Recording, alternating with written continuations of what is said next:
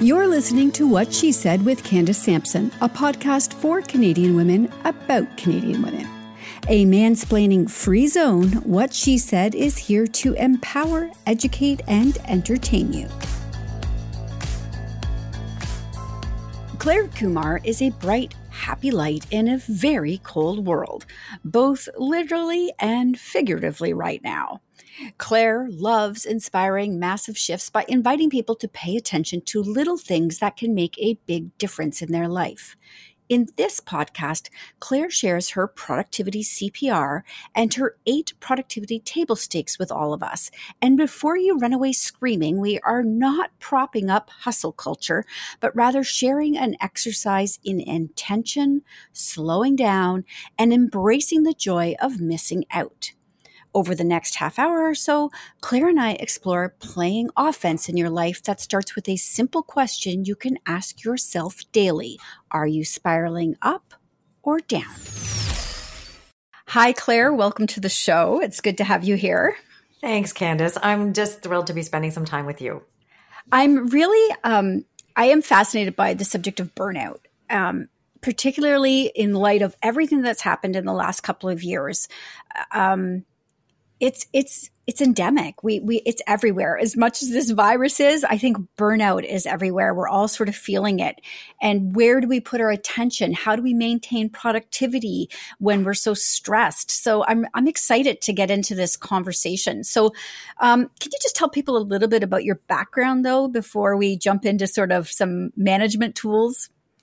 Sure, I can. So I've been someone who started their career in the corporate world for about 15 years and saw a lot of people burning out there.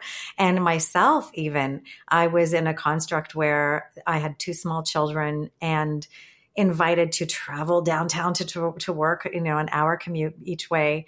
And I got exhausted in the construct of working in a corporate environment. So for the past 15 or so years, I've been an entrepreneur. I had to really get out of the corporate world, and I dove in for quite a long time to be in the residential space, helping people organize. At the same time, I kept my hand in the productivity space. And now really I've started to focus on productivity and working with professionals and how really they can hold on to their energy and sustain their performance in light of that challenge that I kind of ran away from before, and bringing all of this sort of knowledge and passion about working with people to curate their environment and their own well-being so that they can really continue to give, because it's in the giving that we receive and all be able to sculpt fulfilling lives. And I think we all deserve those. Okay. So when I think about productivity, prior to the pandemic, I always thought about it as it relates to work. Mm-hmm. But when my employment moved into my home, mm-hmm. and suddenly, work was there and managing my children's lives and, maintaining a household, it all sort of intertwined together. And I would find that I didn't know how to manage it as a whole. And it just became completely overwhelming because I may have been killing it in one area. I was dropping balls in another. And so let's address that, because I think that's what a lot of people are feeling, is that management of all of the aspects of our life. And maybe, how are we kinder to ourselves, gentler to ourselves in managing those roles? Yeah, I think one of the big opportunities is really to step away from FOMO, the fear of missing out, whether it be opportunities for ourselves, our kids, our pets, whatever, and really step into the joy of missing out. And to practically think about that means getting really clear on what are the important things with which you need to engage. What are the important elements that need to be attended to? And what can you let go of? Because we're being asked to do more and more. And certainly in the past couple of years, doing anything has been more time consuming, more complex. The rules have been changing.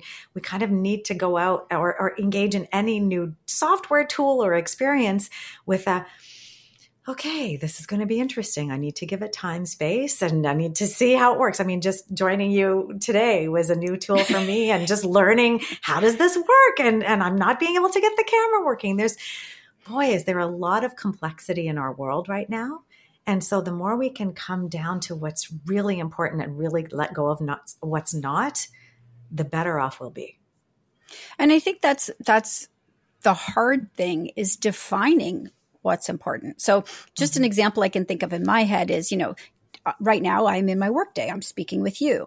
But if I get up to go to the washroom, I might walk past, dishes on the counter or a towel dropped on the floor, and I'm stopped, and now I'm pulled into my other role. So creating boundaries is, I find, difficult.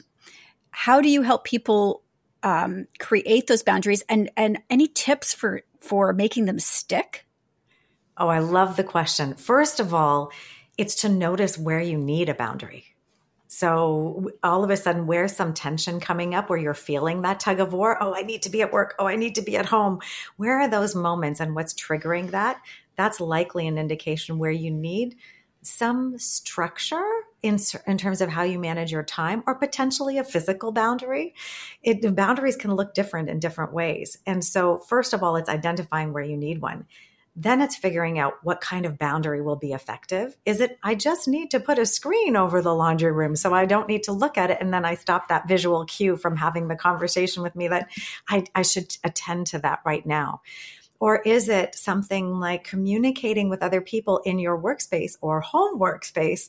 You know what, I'm recording now. I'll need this kind of level of respect and noise. I mean, I'm really happy the tree mulchers outside now have decided to stop, because some things we can control and some things we can't. But when we're setting boundaries, I think one of the big opportunities beyond identifying it and articulating what it is then communicating it and figuring out, I call it playing graceful defense. So it's expressing your needs while keeping everybody else whole in the process. And I think if we can practice and refine language so that we can do that, we can often have a lot more success with achieving what we want, and also minimizing any shame that can come out, or guilt, or feeling badly about unleashing in a moment of stress and slamming a door and saying, everybody out, because we've figured out and we're moving on a journey to find better ways to express ourselves all the time. And I'm saying this because I live it all the time. This is a personal journey I'm on. My mom used to say my mind-mouth connection was very, very fast. And so I've been working on slowing it, because I realized the effect to me whenever I kind of let something out quickly was I carried around one of those negative conversations we can have with ourselves, which brings us down. I read something the other day, and I'd like to get your thoughts on it. I read a quote, and I'm paraphrasing entirely, but it was something along the lines of, perfectionism is just another form of procrastination. Do you agree with that? Oh, yes. Oh, yes, I do. So I do think it's good to have standards to aim for. But I will say, when we're under time pressure, space pressure, and we've realized we need to get something done, we might need to look at what those standards are. So, for example, dress code these days, right? We only need to really look good at the top if we're on video. We can let go of really thinking about 50% of what we look like. Makeup, hair. I think there's so much we can look at and say, what's good enough? What's good enough for how I show up, and can I put the bar there so I can take some pressure off? So perfectionism, especially, I notice it amongst conscientious people, highly sensitive people. I'm one of those people who really want to do a great job. We put a lot of pressure on ourselves to show up. So there's a wonderful opportunity in looking for, what could I do less of and be as effective, and make this maybe more enjoyable. Okay, so let's talk about burnout then. Let's just dive into burnout, because I think that's what everybody is feeling, whether personally or professionally. We're all feeling a little burnt out. So you say that there's only two options: it's burnout or opt out. Well, sadly, there's sometimes a third option, and I talked about this recently in a keynote, because this happened to my father. He was a surgeon. And he was burning out, and he tried to change the system. And so I think, so while you might recognize burnout, before you opt out, you can try and influence the environment that you're working, the system that you're working in, a toxic boss that you might be working for example.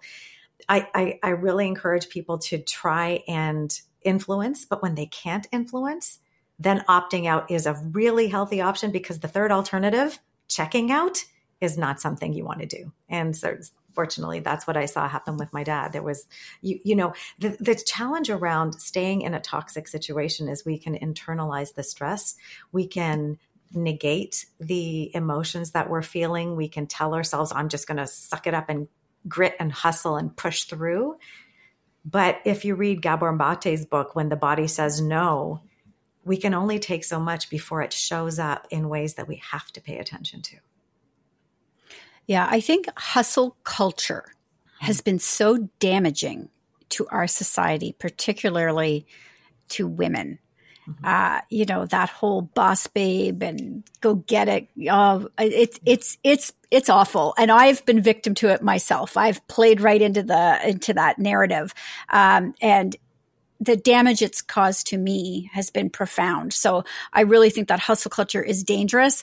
And so I want to talk to you about your productivity CPR, because I think that sort of helps push people towards more balance, not just in work, but in every aspect of their life. Yeah, happy to share a bit. And it's interesting, the word balance, because I think it's a temporary, fleeting state. So I often talk about aiming for successful work and life integration. And I'm bringing my hands together so my fingers intertwine, so that there's this, not a sense of everything has to be equal in equal measure and attended to in specific doses, and 50-50 is what you're aiming for. It's really navigating as we go through time to assess for capability, assess for capacity before we take on our commitments. So coming back to CPR, the model is one very holistic. It talks about you as a human being to become burnout proof, essentially. And C, P, and R stand for compass, performance, and rituals. And it's really holistically talking about setting intention. So that's compass. What direction am I going in? Performance. It's about managing attention to say, how do I bring my energy and attention to those intentions, those things I said were really important? And then R is for rituals. How do I optimize my execution now so that I can get the things done that I want to? And the whole premise behind this whole thing is that I believe we all deserve fulfilling lives. And fulfilling lives come from being able to continually give of ourselves in service of others. So in the giving is in the getting. And all of a sudden, if we look at becoming burnout proof and sustaining our ability to give, man, we've sculpted and created a really rich life. Okay, with all of that being said, then, how do we get clear on our priorities? Because I like what you say about the compass, for example, which direction are you going? And it's easy for me to say, well, I can lighten up a little. I don't have to hustle as much. And then, 2 weeks later, I'll see this really fabulous sofa I want. And all of a sudden my compass gets a little off of its original direction. So how do we really get comfortable with those priorities, the joy of missing out, which, by the way, it's the first time I've ever heard that, and I really love it. How do we get comfortable and establish those priorities so that we're able to stick with them? Amazing question. And there's a really key component to self-awareness here around what your values are. This has to be values driven, and some reflection. I put an ebook together, the Lifetime Management Playbook, I call it. And it's really a 2-hour exercise to guide you through contemplating what's important to you, articulating those values. So thinking about narrowing it down to 5 to 10 words that you want to make sure show up in your life, both personally and professionally. So for example, some of my words are to be bold, speak my truth, show up honestly and authentically, be compassionate, show up with love, be clever. Like, give me a good wordplay. I need to have that in my life for sure. So I've, 5 to 10 words that really anchor the way you want to show up and contribute and the way you want to be in the world. It's valued states of being. So I want to feel those things, and to feel those things, how do I want to show up? So for example, professionally, if I'm asked to speak in an event, I'll be thinking and measuring, is this in or is this out, based on, does this support how I want to feel and how I want to show up in my life? And so when you're clear from a values perspective on what's driving you, it's so much easier to let go of things and say, oh, that's for somebody else. That's fine. Or maybe I can do that later. Maybe it doesn't fit in right now. And we're just really armed with what fits in my space or what fits in my calendar and what also fits in my emotional state. We can really start to curate all 3 of those things and really stay in that place of strength and confidence, let go of longing in that way. And, and be accepting of what is showing up for us as well. I'm curious, you've been doing this for quite a while. Mm-hmm. And so I'm curious of your thoughts on social media and its effect on people in maintaining their sense of self, their priorities, that fear of missing out. We've all seen the images of the perfectly curated homes. Well, we're sitting in our home that has, spit stains on things and throw up from babies and all that stuff. So how much does social media play into this? And when you work with people, do you talk about that a lot? Oh, that's a great question. It's come up sometimes, but not a lot, honestly. I think it's social media is a wonderful tool. It's wonderful in terms of being able to stay connected with people. For example, my family in India, I get to keep up with what they're up to. I've been able to speak to them because of some of the technology that's available. But it also can make us feel incredibly less than, because a lot of times when we're watching something, I watched a fellow speaker and thought creator this morning, and I was so inspired by what she was sharing. And there's always a little bit of, oh, I should be doing some of that. I should be doing more. I'm not doing enough. So I think with anything you're choosing to let into your life, you want to be sure how it's serving you, and you want to be thoughtful about how you consume it. The same thing with news. I mean, I don't know who wasn't glued to their TV or internet or whatever news source you had when we first entered the pandemic to understand what was going on. But I've come to terms with daily doses of that kind of perspective, probably not great for my psyche. So how do I dip in and dip out? And how do I intentionally want to use it? I think intention is a beautiful word to think about. It was my word of the year last year. So it was a guiding principle to say, with this medium or with this piece of time or with this room, what do I want to accomplish here? And how do I want to feel? And then what does that look like in terms of my commitment to it, my engagement with it? So far in this podcast, the things that are sticking out for me is that intention is huge. Embracing the joy of missing out. And I really liked what you just said about dipping in and dipping out. I think that's great. That's great advice for anything to do that's going to draw you away from what your intention is. So that's fabulous. And so let's talk about your productivity table stakes. Sure. Just one last thought on the intention piece. It's so important that once we've clarified what's important to us personally, then we can put a boundary professionally. So I know the blurred boundary issue has been rampant, especially with people now working from home, and that integration is happening, or there's an erosion. And I think I'm working with a few clients now, and the objective is to get so clear on what they want personally that they can say, oh, actually 5:30 is my time with my partner. We actually go for a walk. Don't even have to explain it. What you have to have, though, is such clarity around the personal intention. You can then contain the work so you don't let it erode your personal time. And that's something to fiercely protect. So yes, and part of what we need to protect are the productivity table stakes. So this is all around elements that you need to understand your relationship to really sustain your attention. And there are 8 of them. I'll give you the 8, and then I'll sort of suggest how they're interrelated and how to think about them.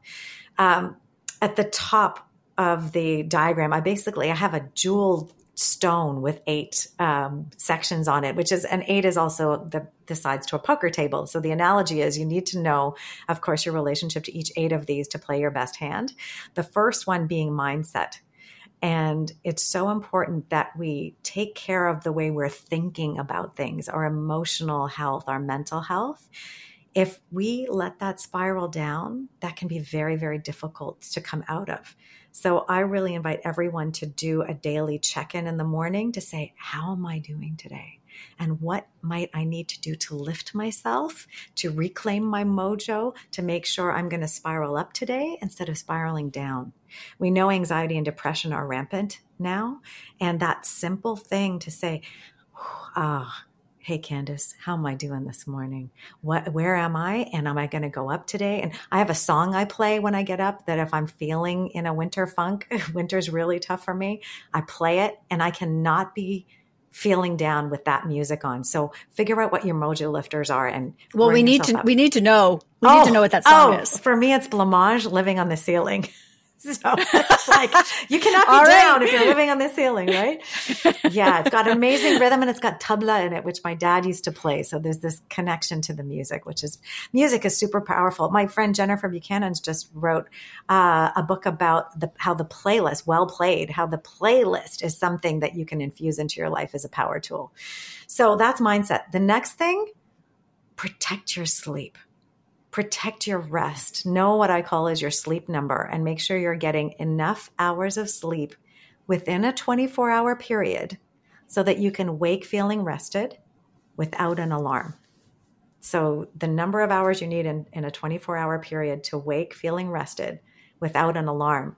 And if your night might be interrupted by an illness, by a snoring partner, by a pet, by garbage cans being collected out in the street. Do what you can to create great sleep hygiene, but also in your day, allow a buffer every day so you can have a pick-me-up 20-minute nap somewhere in your day that you can recover and do a brain cleanse and actually then show up for the rest of your day as a recharge. So I'm really big on sleep as number 2. I'll go through the other ones super quick. This is something that I have to say, I feel like I'm nailing this one. I'm doing a little fist pump over here because I haven't woken up with an alarm in maybe a decade. And very, very tough on myself about going to bed and getting the right amount of sleep. And I do build in that buffer so that if, for example, I'm tossing and turning with stress and my normal wake up time is 6, but I'm having a struggle getting to sleep, if I wake up at 7 or 7:30, I'm still not late for my day. I always make sure that I give myself a buffer in the morning to start my day in case I'm just a little bit later or I need to still sleep, because if I'm not rested, I'm not functioning properly. And I know that. So I have to just totally just agree with you on the sleep thing. It's absolutely massive. It's been the best thing I've personally done for myself is make sure that I'm getting enough. Yeah. And on a personal note, I figured this out about 7 years ago.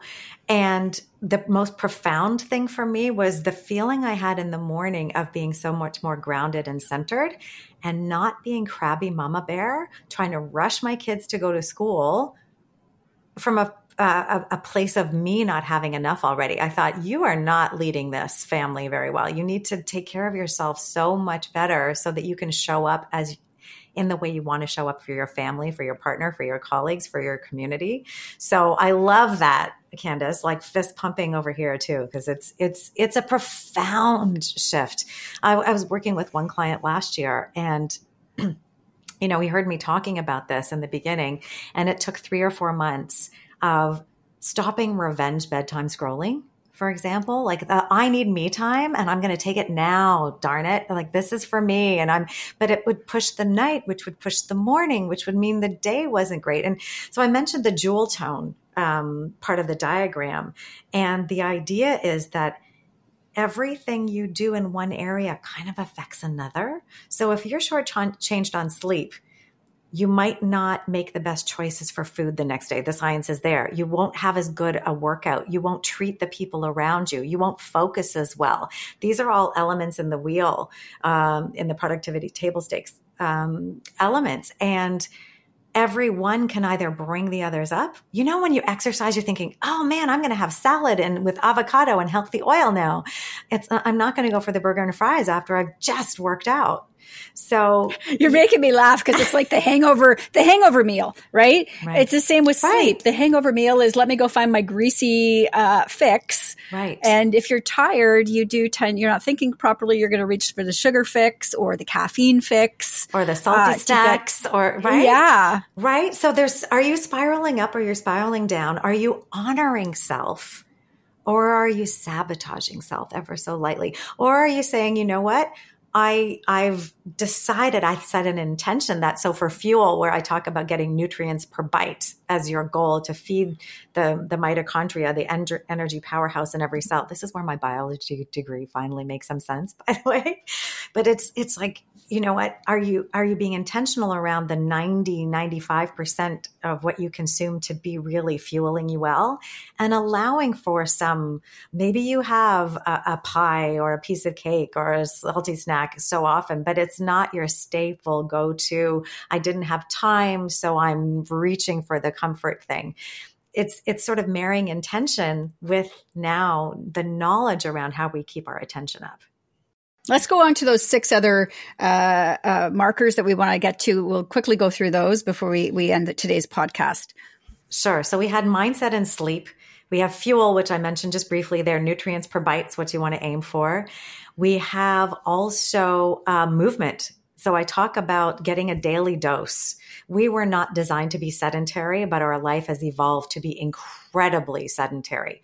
And Sanjay Gupta's book, Keeping Sharp, is the first place I've seen a daily dose recommended where there's some science. 64 minutes is the idea there, that if you incorporate that in, you're going to get enough movement. And he talks a lot about walking as being an amazing way, like a good power walk.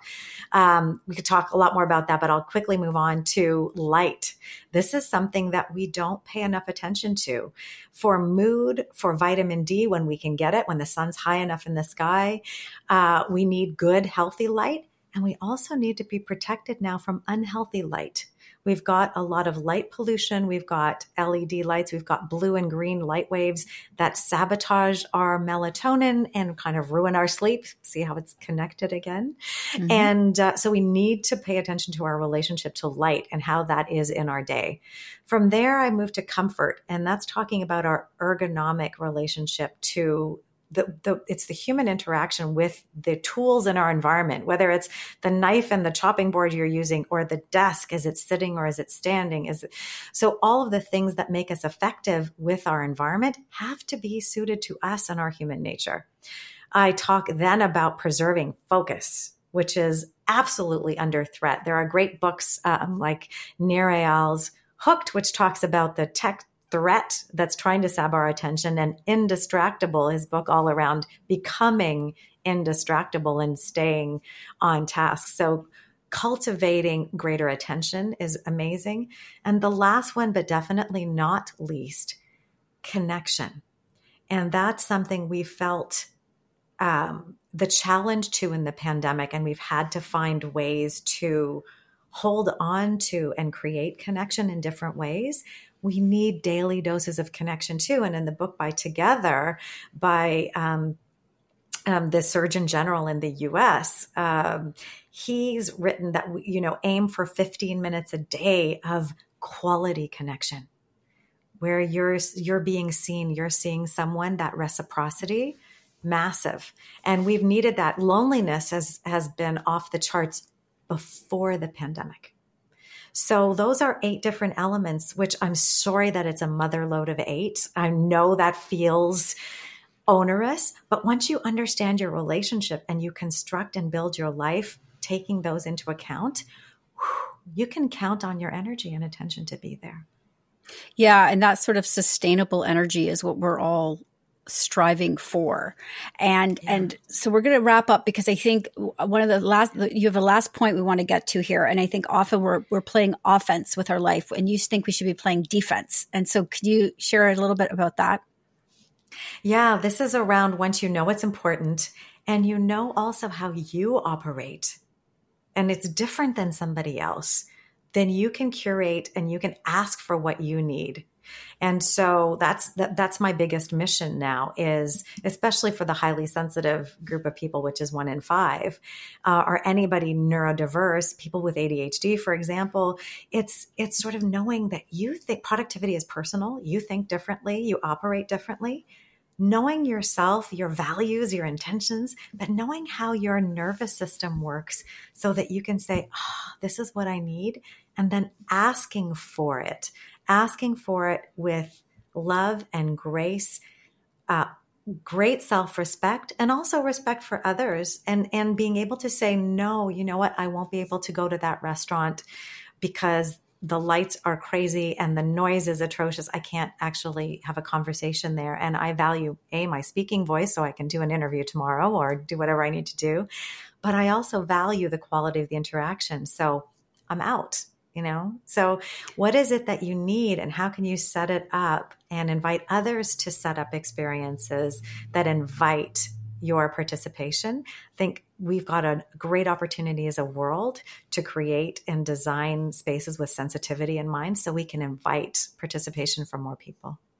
And I think this last component feels to me personally like it might be my hardest thing to do because I come from, I'm a woman and naturally I'm, just always, apologizing, I feel like for myself, but I'm also a people pleaser.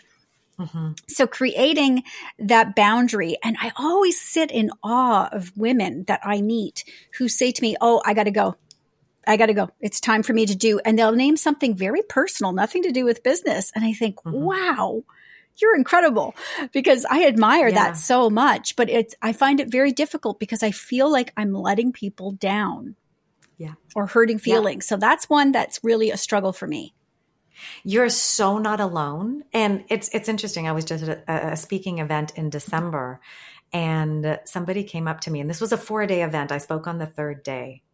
And a person came up to me on the 4th day and said, I have to talk to you. I have to tell you, you showed up as unapologetically you.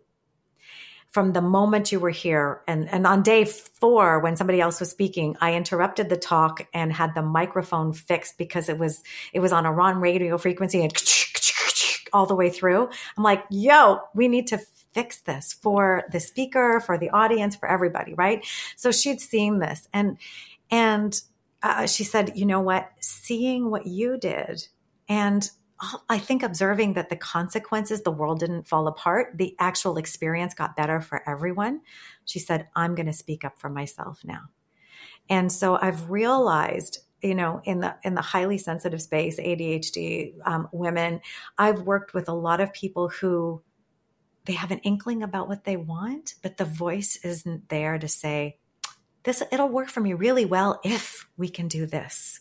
So I remember meeting somebody at a party recently, and we actually got into a discussion about work.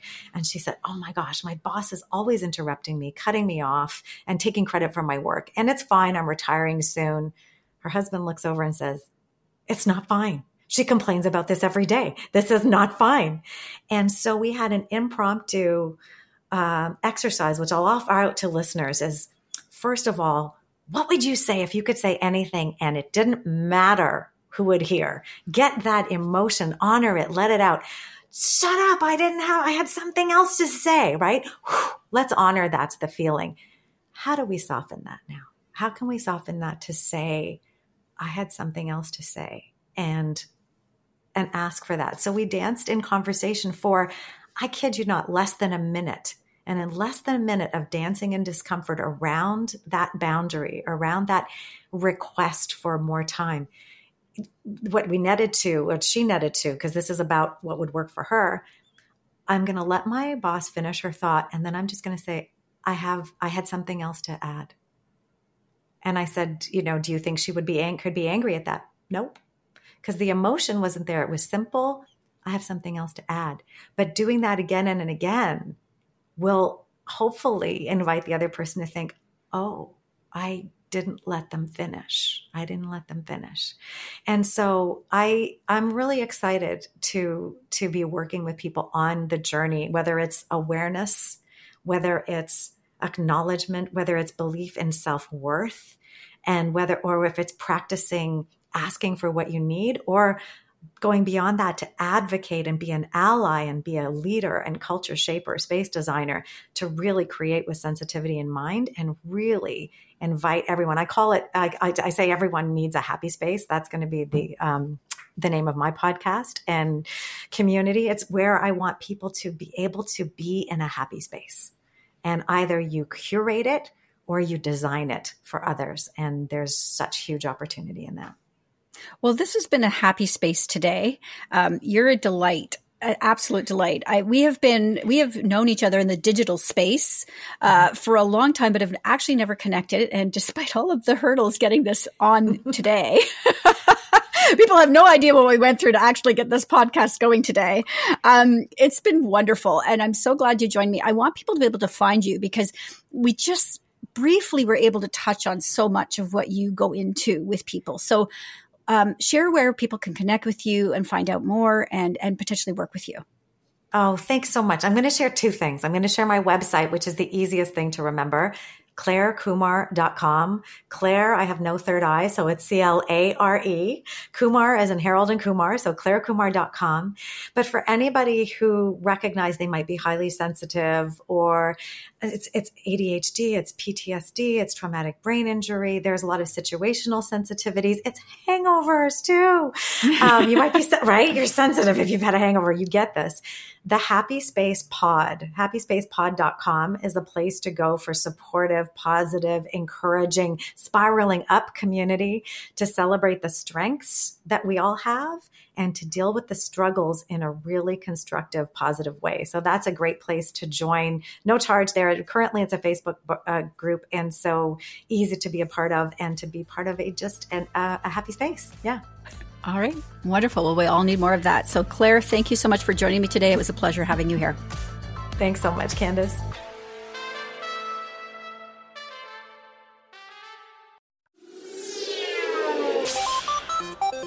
Hi, I'm Steve Yerko. And I'm Tara Sands. Now available from Maji Media is our new podcast, 4Kids Flashback. 4Kids is the company who brought you the English dub of Pokemon in the late 90s and so many other shows like Yu-Gi-Oh!, Shaman King, Teenage Mutant Ninja Turtles, Kirby, the infamous One Piece dub, and so many more. We'll be talking to the people who worked at 4Kids. Actors, directors, writers, editors, producers, engineers, you get the point. And hopefully get the answers to questions both you and I have about the company. I actually worked there as a voice actor on some of the shows. And I was a kid watching the shows and remember way more than Tara does. And thank God for that. Steve is actually a professional storyboard artist, which gives some really unique insights into anime and animation. Subscribe today wherever you get your podcasts. That's the number 4Kids Flashback.